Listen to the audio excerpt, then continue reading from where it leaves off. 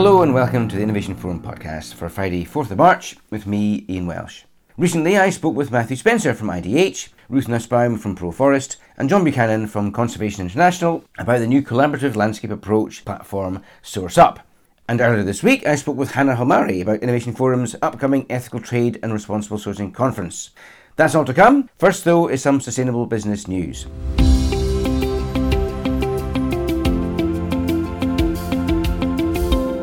In many weeks, the latest IPCC report would have had a good chance of dominating mainstream headlines. The report itself is not one if you're looking for some good news. Headlines: half of the world's population is highly vulnerable to the impacts of climate change. 1.5 Celsius of warming is going to be hard to prevent, and a permanent rise higher than that is likely. Chillingly, the report says that the window in which action can maintain what the IPCC refers to as a livable future is disappearing faster than had previously been anticipated.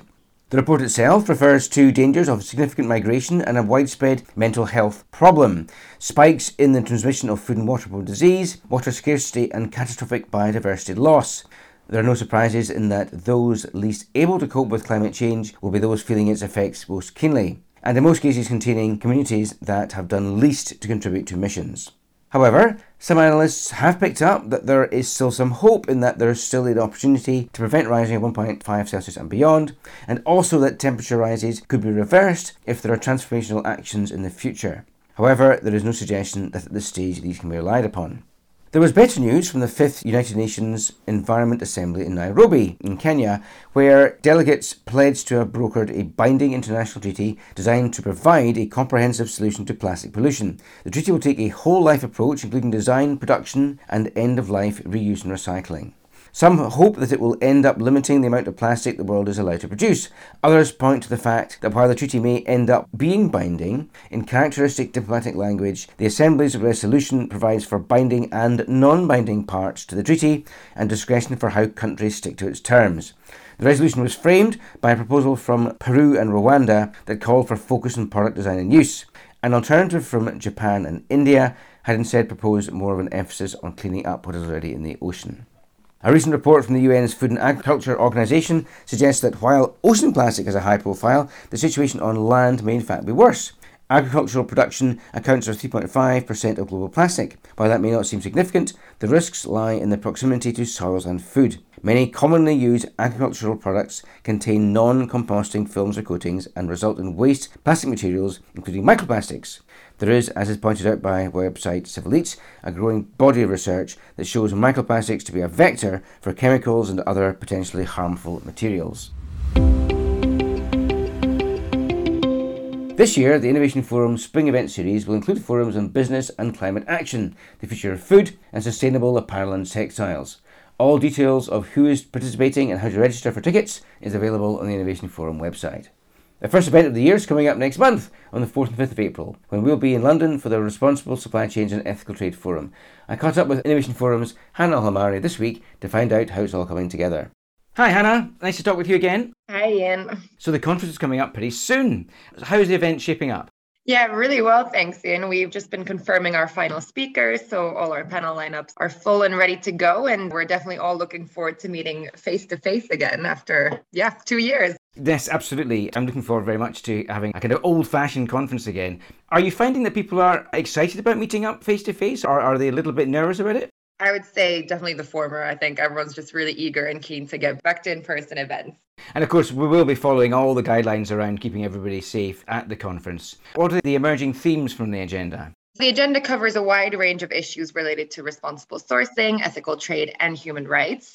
We have a number of sessions covering the more top high-level issues, such as the business model transformation required for driving positive change throughout the supply chain at scale. And then we also have a number of more focused sessions where we cover topics such as the specifics of evolving human rights legislation and supplier engagement and training, and so on. Are there any panelists who recently joined and any new sessions on the agenda? Yes, so we've recently confirmed a number of new speakers. So we have people from River Island, the Hershey Company, Sky, John Lewis and Partnership, the Open Apparel Registry, Tony's Chocolonely, Amphori, and many, many more. And we're looking forward to hearing from all of them. What sessions are you looking forward to in particular? Our closing plenary of the conference is on climate action and human rights, and we're going to be looking at how to integrate human rights into your climate strategy to ensure a just transition.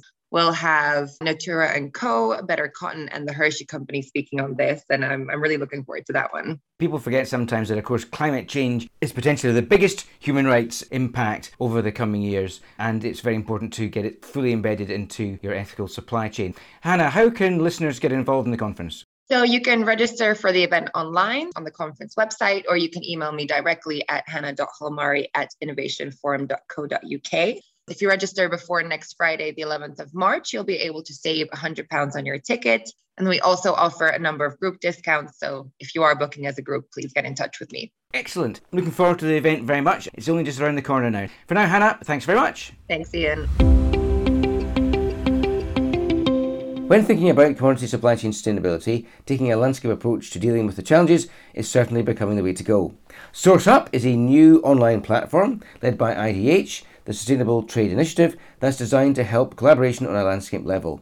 To find out more, I spoke recently with Matthew Spencer, Global Director for Landscapes at IDH, Ruth Nussbaum, Director of ProForest, and John Buchanan, Vice President for Sustainable Production at Conservation International.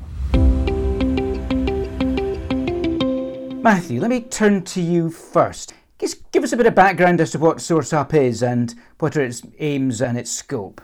SourceUp is trying to connect landscapes with global markets, global commodity markets and their buyers. And it's trying to make it easier for companies who want to act in those commodity landscapes, production landscapes, and make it easier for the communities and the producers in those communities to connect to markets, get better income and greater chance of collaboration with their buyers. Okay, so who's involved? We've had great support from ProForest and Conservation International who are in this conversation, but also we've got roughly 20 companies already registered buyers from landscapes that are on the SourceUp platform. JDE is a founding partner. We've got Unilever, Pepsi, also very active, but a large number of other companies now sourcing from these landscapes. And it was established in December, is that right? Well, we've been developing the idea very actively for 4 years now. The web platform was set up about 2 years ago, and we launched it, a soft launch last year. Obviously, we're constantly improving the operability of the platform and the information on it, and also attracting new landscapes to be registered on it. And they're not just IDH landscapes, they can be landscapes from any organisation, whether it's a local organisation or an international one. Let's come to some of the specifics in a sec. How does it fit in with the wider work of IDH? Well, IDH is focused on trying to transform and change business models in the commodity sector, food commodities principally. We started off taking, as many people do, a value chain approach to think about how to improve the distribution of value, make it work better for small farmers in particular. But landscapes is a sort of evolution of that because it allows us to test and innovate on the ground, find local partners, and understand what really works. You can't invent sustainable agriculture from boardrooms in Europe or North America, but neither can you influence those global commodity trades from landscapes in the tropical world. You have to bring the two together some way through landscapes approaches, and SourceUp is a platform to try and make that whole process easier. Central to SourceUp are the creation of compacts in growing landscapes. Talk us through what a compact is. It's an agreement between three parties: farmers and the communities that they are part of, sourcing companies or their suppliers, and government, usually local government. And those three parties have to agree on a plan, and it will be very different in one context to another. But the plan would normally cover what their protection objectives are for forests or other ecosystems in that landscape, what their inclusion objectives were about getting improved income for farmers or inclusion of women farmers or other local issues. And they would nearly always have a strong focus on productivity and production and how to improve it, how to change the production models as well, whether that's replacing old cocoa trees or old palm trees to get to better breeds and productivity or whatever. Protection, production and inclusion are part of that plan and that agreement that those stakeholders make. And then that is a compact. It's governed by them. They determine the criteria, what success looks like. And what does the platform do then to bring this compact to the attention of buyers and other stakeholders?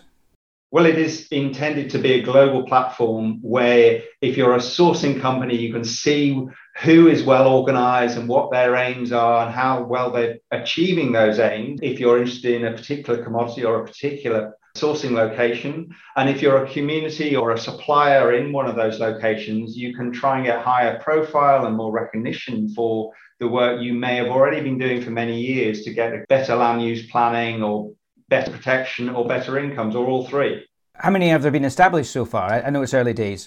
There are currently 23 on the site. We hope to get that up to 50 very soon. Most of those have so far come from IDH, but we hope that our partners from other organizations will get some of their landscapes initiatives onto the site soon so that it becomes a common resource. And we're setting this up as an independent platform so that it can be used widely by organizations that are also doing this. And these compacts, they're located where? We're talking Indonesia, Brazil, those sort of places? Across the tropical world, from Latin America through Africa, particularly West and East Africa and Asia, both the obvious places, Indonesia and Malaysia, but also in India, we're starting to see compacts coming through. What then are the benefits for everyone involved? How does this all work to everyone's benefit? Again, it depends on what the benefits are that the compacts, the local stakeholders have decided together are their aims. But broadly, we expect to see improved land tenure, improved income, improved protection for natural ecosystems in most, if not all, of those landscapes as being the signs of success. How they're measured will vary from one place to another, but those are the common denominators. Ruth, let me turn to you. Why is ProForest involved in SourceUp? As many of you will know, we work with companies directly and other stakeholders on helping them to practically implement their commitments to sustainable sourcing and production.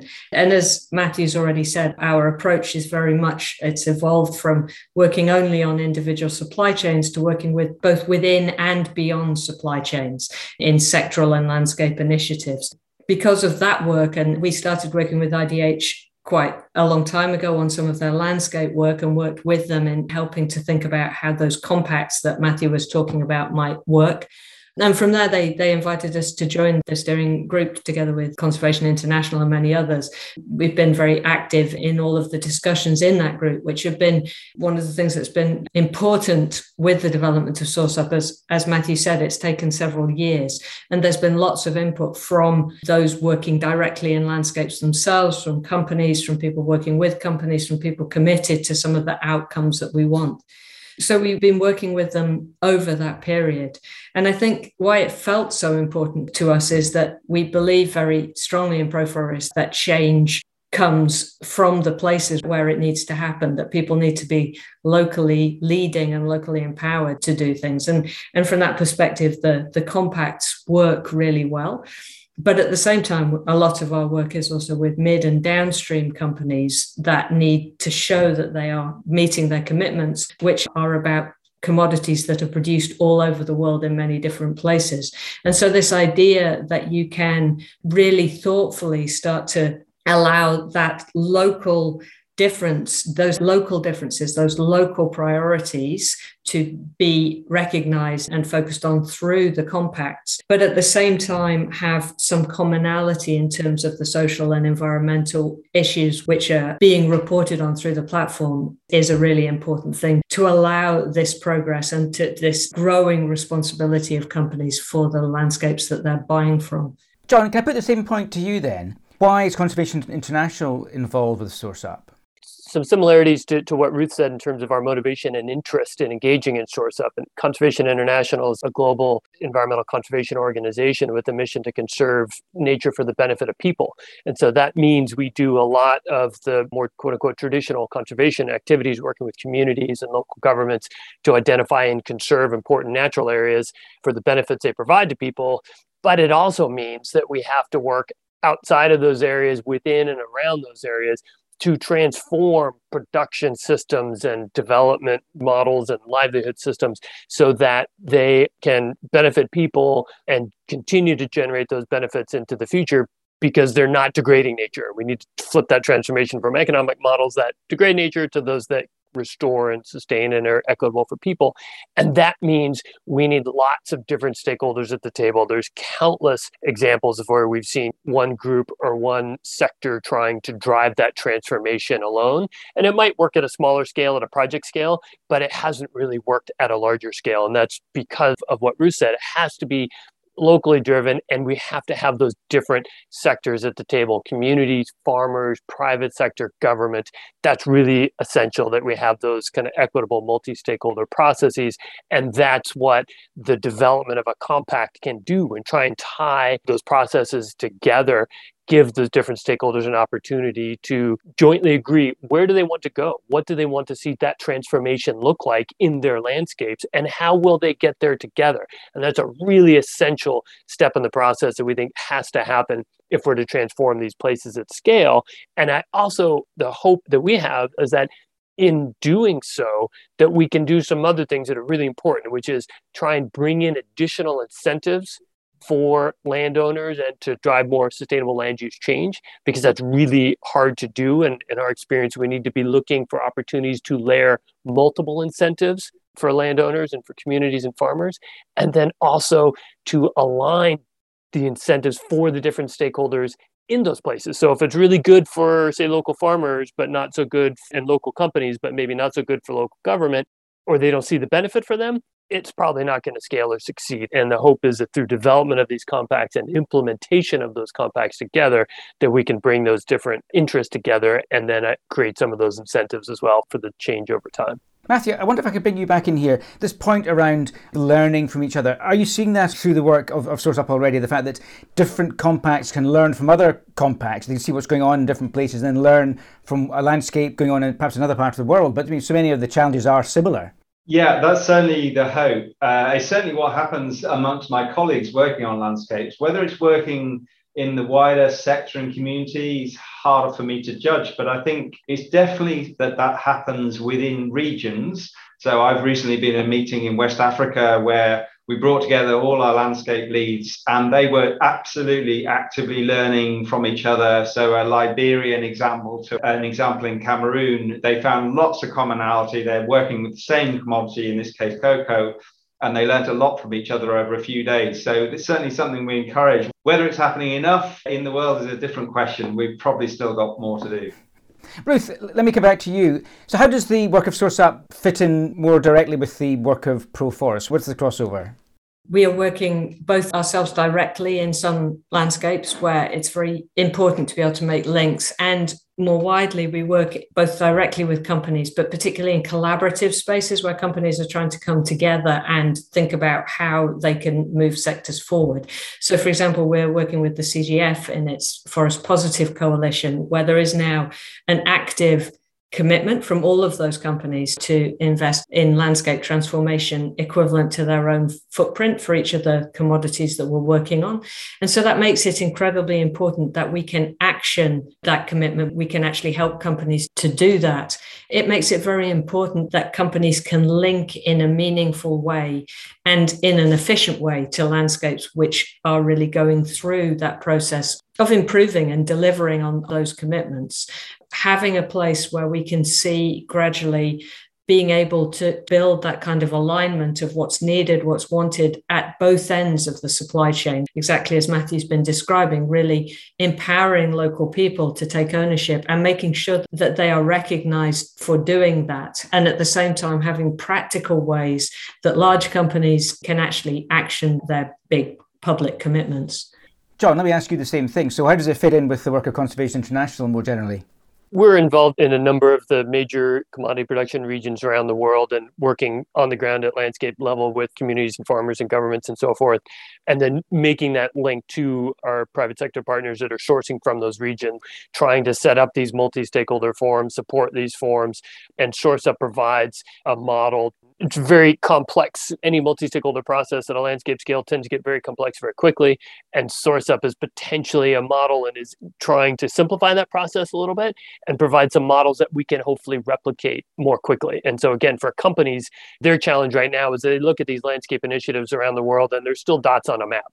And we need to get to a point where they're much larger and at scale so that they can really lean on the lever that their sourcing could represent. And for that, we need to start to get to scale. Is hopefully going to provide this model to scale and really democratize what some people refer to as jurisdictional sourcing. This idea that companies could give preference for purchasing or investment to places based on how well they're governed. SourceUp is a model that we hope will get at really that goal. So yeah, I mean, John, there are a lot of initiatives out there, aren't there? So is that what it is about SourceUp then that makes it stand out? And for you, this is the initiative that is worth backing? Yes, it's just been so loud and clear from the last decade or two of working in this sustainable commodity space, this challenge of alignment between markets and governments. And I think that's why SourceUp is so important, because that's really at the heart of it, at the core of its theory of change, is that places where governments and communities and private sector are aligned and where government is committed to this pathway for more sustainable development will be lower risk over time, lower risk sources of ingredients from raw materials and lower risk for investment. That's where we need to get to so we can create that positive feedback loop and really that race to the top for governments seeking to compete for more investment and to make their regions more competitive in international markets. Ruth, what do you want to add to that? Anything else that makes SourceUp stand out for you? I agree very strongly with what John said is fundamental. I think the other thing that's been really important and that we should really recognize SourceUp for is that you asked earlier, is SourceUp the place where people are coming together and doing all of the learning? And probably not really, because that's something that TFA has been leading on, WWF has been doing a lot of work on. I think one of the things that's been really exciting about the journey has been the willingness to build on and support what others are doing as well. So SourceUp, I think, you say there's lots of initiatives out there, there are, but there's not really many other platforms that are trying to do this linkage that really recognize the importance of government and local stakeholders and linking them, but also that are working closely with the standard setters and with all of the other NGOs who are working on it. I think that's a really important feature of SourceUp also. There's lots of initiatives, but only one SourceUp then. John, you wanted to come back in. And just to continue to build on this, and something Ruth said made me think that I think something else that's really important on it is, as we've said, this can be very complex. And I think for a lot of companies, there's that kind of high barrier to getting started. Like, how do I activate in the space? What do I do? Like, that's not the way purchasing works. SourceUp is trying to break that down and to make it much easier for companies to get started. And so they can simply register as committed buyers and make their interest known to other initiatives out there that, hey, I'm looking for this ingredient or this commodity. And it's a way to get engaged, to make your intentions known, and to start to send that market signal, potentially to reward existing initiatives or to help create new ones. And I think that's also really important because we've got to get things started. On that basis then, John, what will success look like for SourceUp? If we've got hundreds of these initiatives going in the future, and we've got hundreds of buyers signed up to it and have really succeeded in creating a race to the top in natural resource governance, if we can show to governments that they will be more competitive and attracting more investment, that businesses and the communities in their regions will be more competitive in international markets based on how they manage natural resources, that's what we want to create and to demonstrate that there is and going to change the current dynamic, which is, again, it's a little bit of a race to the bottom in terms of how natural resources are managed. We've got to flip that around, but we've got to create that positive benefit and investment and purchases and so forth for the stakeholders in those regions. And Ruth, for you then, what will success look like? I guess just a nuance on that, which is that there is a genuine feeling from landscapes and jurisdictions and the local stakeholders that they are rewarded for doing the work that it takes to improve, because it's often a lot of work. And from companies that it becomes routine that they need to support that just becomes part of your normal business model. I think that for me, that would really be success, building on John's scale and direction of travel. Matthew, coming back to you, I'm interested from your perspective at IDH what success will look like. But I guess John set you the challenge. You get 23 compacts right now. You're going to get to 50. John wants hundreds. What does that pathway look like? Well, in the short term, we want to see multiple organizations able to use and benefit from this platform.